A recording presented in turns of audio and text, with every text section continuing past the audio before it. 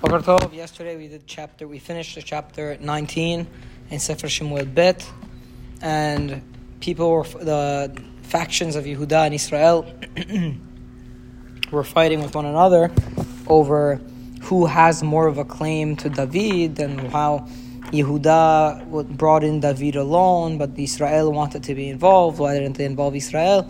And we said notably David stays out of this discussion. He probably could have put it to rest in his in his politically savvy way that he used to. He for some reason doesn't. Then there's a man in chapter 20 named Sheva ben Bichri, Benjaminite, who blows a shofar and says, that's it. We're not with David. We're starting our own nation. Ishli Ohalab Israel, all the Israelites, let's go be separate. Okay? Now we're on Pasuk Bet of chapter 20. We're going to do a bunch of Pasukim. The people of Israel that were from David, that were supporting David, went after Sheva ben Bichri. But the people of Yehuda stayed with their king from the Yarden to Yerushalayim. So a lot of Israelites go, not all of them definitely, but a lot of Israelites go. It says all Israelites. I think it's exaggerating. Oh, because David supported Yehuda in their claim that... No, he didn't support either one, but the fact that he was silent... Yeah, that's like what I mean. The silence. The people of Yehuda felt like they were in the right, and the people of Israel got offended. So they said, okay, we're not with David, let us go. And a lot of Israelites joined Sheva ben Bichri in this rebellion. And then David comes to his house, Yerushalayim. He makes it home finally. And remember what happened with those Pilagshim that he had left to guard the house? Who was with them? Avshalom slept with them, right? So he comes back to his home and he takes those 10 Pilagshim, that he left to protect the home, to take care of the home. He put them in like a safe house. And he supported them. But he didn't sleep with them anymore. But and they were tied up until the day of their death in widowhood during their life. So these women basically never got to... He punished them? Not really punished them, but they're kind of like, you can't let the wives of the king marry hedyot, marry normal people, because it's disrespectful to the king. Is it halakha? I don't know. Like for a Kohen, I don't know the deen. Kohen can't marry a amana or something here, like that. I'll show you what the Radak says. I don't know what's the deen. Nechlaku rabotenu zal. There's a machloket in the Chachamim. Mehem amru ki mutarot hayu lo. Some say they were mutarot for him. Ella shekavasha titzro mehem timurat ma shehispia yitzro ma shaya asur lo mana ata yitzro ma shaya mutar lo. And he stayed away from them even though they were mutarot, even though they were permitted to him, because with Bathsheba he had sinned with something that was asur. Now he wanted to be extra strict and restrict himself from something that was mutar. That's the first opinion. And some say they were forbidden to him, which is why he wasn't with them.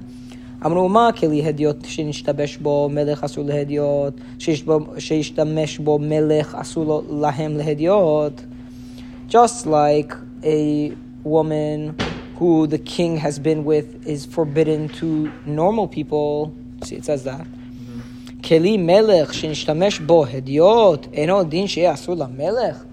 If the normal person, the everyday person, is with a woman, is it obvious? Is it not obvious that she should be forbidden to the king? Meaning, the Gemara here, or whatever it's quoting from the Yerushalmi and Sanhedrin, it assumes that Avshalom is normal. No, he's not a king, right? Uh-huh. But I'm saying it assumes that obviously, if a normal person, that if the king is with a woman, then she now becomes forbidden to everybody else. That's din. It adds that if a normal person is with a woman, she becomes forbidden to the king. Right? If the king is with the woman, she becomes forbidden to normal people. You could make sense out of that, because then the person could claim, I was with the wife of the king, and so on and so on. So how did that make sense? But if that's what I was going to say. The interesting thing is that would technically mean that there was an added layer of Isur to being with Bathsheba. Mm-hmm. An added layer of Isur. But that's not only that, even Abigail. Oh, Eshet Naval. Eshet Naval. She's also, know. Yeah, that's how she's named also. So that would be 2 isurim. I doubt that's the din. I doubt it's actually the din. Probably just frowned upon. I don't know. But there's definitely a din that if the king is with someone, then so what happened is, for whatever reason, David didn't want to be with these pilakshim anymore. Maybe out of just trying to do teshuvah for what he did with Bathsheba, according to the first opinion, or maybe because they were asurot. But for whatever reason, they're also asurot to everybody else. So now they're just stuck in a state of widowhood for the rest of their lives, which is pretty sad. It's pretty tragic. No? Pretty tragic. Okay. See, we don't have kings nowadays, so we don't have to deal with any of this shtiyot. Alright. Pasuk Daled. Vayomer HaMelech El Amasa. So the king then said to Amasa, who's his favorite general, his new general that he borrowed from Avshalom. Right? Haz'ayik li et ish Yehuda shalosh tamim. Gather for me the people of Yehuda within 3 days. Ve'ata po amod. And in 3 days, show up with the people of Yehuda. Okay? I need you to build for me an army out of the people of Yehuda. Bring them back in 3 days so that we can go get this Sheva ben Bichri, stop the rebellion, and it won't turn into a really big issue. Vayelech Amasa lehaz'ayik et Yehuda. And Amasa went to gather Yehuda. Vayoher min hamoed asher yi'ado. But he was late for the time that David had set for him. Meaning 3 days go by and he's still not back with his army. Which is interesting, because I doubt Yoav and Abishai, with their intensity, would ever have trouble gathering men for war.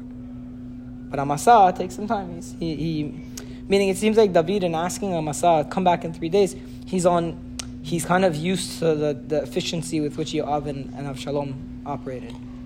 You know? Okay. Pasuk Vav. Vayomer David el Avishai. David said to Avishai, Ata yera lanu Sheva ben Bichri min Avshalom. Ata kach et abdei adonecha urdof aharav. Pen matza lo arim betzurot v'yitzil aynenu. So David then said to Avishai, he doesn't talk to Yoav directly, he talks to Avishai, and he says, this guy, Sheva ben Bichri, is going to do worse to us than Avshalom. Ata, you kach et abdei adonecha, take the servants of your master. Now he's talking to Avishai, and he's saying, take the servants of your master. Now, who is he referring to? Yoav. He doesn't want to talk to Yoav directly. Again? Avishai is Yoav's brother. His younger brother. Yeah.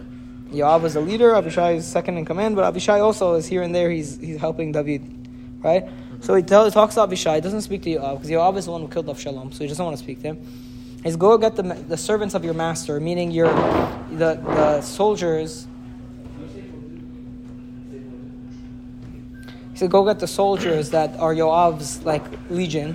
Yoav has control over a group of soldiers. Go get them and run after Sheva ben Bichri, lest he find a city. Vehitzil aynenu. Difficult phrase to translate. So it means something like, and he will save himself from our search, or he will save himself from us. Okay. So David tells Avishai to go out also. So now you have the scenario is, Amasa is in the field gathering men for war. He's still running late. And Abishai and Yoav are now going out to find Sheva ben Bichri.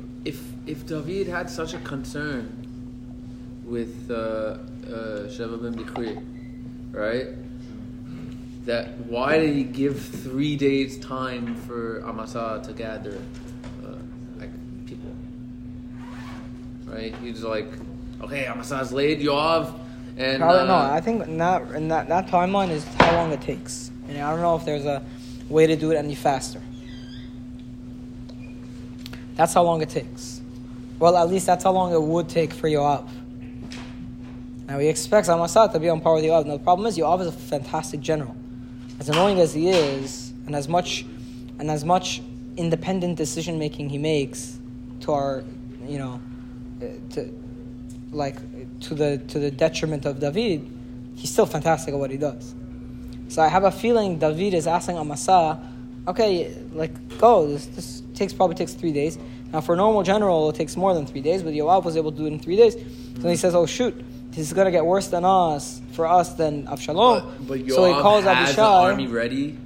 It seems like Yoav had his soldiers. I don't know exactly, honestly, but...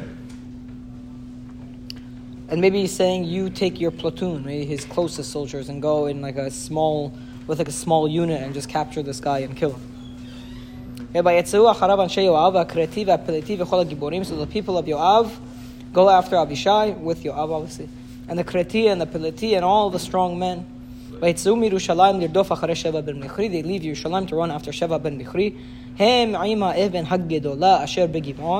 They are by the big stone in Giv'on, which is probably where Amasa went to gather soldiers. And all of a sudden they come and they see Amasa. Now what could it be if Amasa was just on Avshalom's side? Could it also be that Yoav is a little bit suspecting of him, of not being fully loyal to David? Yeah, of course. So just like Avner. Avner, yeah. Because all of a sudden this guy starts a rebellion, and then David sends you to go get soldiers, and he's kind of unprotected, and you just take your sweet time. Could it be that you're just wasting time, so that Sheva ben Bichri succeeds in conquering Yerushalayim and taking David? Yeah. So there is also a way to look at it in Yoav's favor, and that he's being protective of David, right? So him Ivana Gedolah shel begivon, va'amasa balifnem, and Amasa comes before them. Ve'Yoav chagur mido levusho ve'alav chagor cherev metzumedet al motnav b'ta'arah ve'hu yatsa batipo. Okay, very very compressed pasuk, but basically Yoav goes up to him, and he is wearing his army clothing, and he had a sword attached to him in the socket, the sword socket, whatever it's called, and he put it on his loins on the side, and then it was in its holder, and he leaned, and the sword fell over onto the ground. Again, I don't know. It falls over. It tips over. He had a sword in the scabbard. He had a sword, whatever it's called. The scabbard is called? I think so. Okay, he had a sword in the sheath. Yeah. Okay. No, sheath is is the action of taking it out. Oh, really? I think so. So he had a sword in that thing, and then it comes out and falls out. Now, why is that important? So Yoav says to Amasa, "Hashalom ata achi, how are you doing? Are you good, my brother?" Then Yoav's right hand takes the beard of Amasa, linshoklo, to kiss him. Va'amasa lo nishmar b'cherev asher biyad Yoav. And Amasa did not realize to protect himself from the sword that was in Yoav's hand. Vayakehu vah ela homesh, and he struck Amasa with that sword in the rib. Vayishpoch me'av arza, his innards fell out. Velo shanalo, he didn't even have to repeat the piercing. Vayamot, and Amasa died. V'Yoav va'Avishai achiv radaf acharei Sheva ben Bichri, and Yoav and Avishai's brother, they then run after Sheva ben Bichri without Amasa. So how did he pull it off?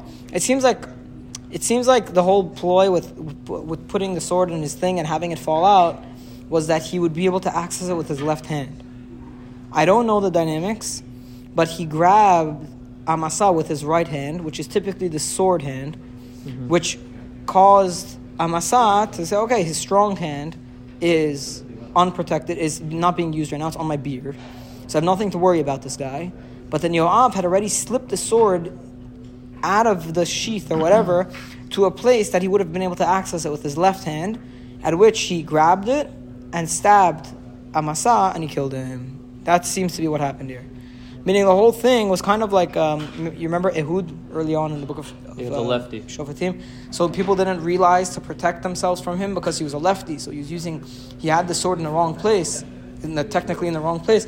So nobody would have realized, right? So that seems to be what Yoav did in order to kill Amasa. And then Amasa now has died. And Yoav and Avishai continue the chase of Sheva ben Bichri. We continue Be'ezrat Hashem the story on Monday. Baruch Adonai L'olam. Amen. Amen. Amen.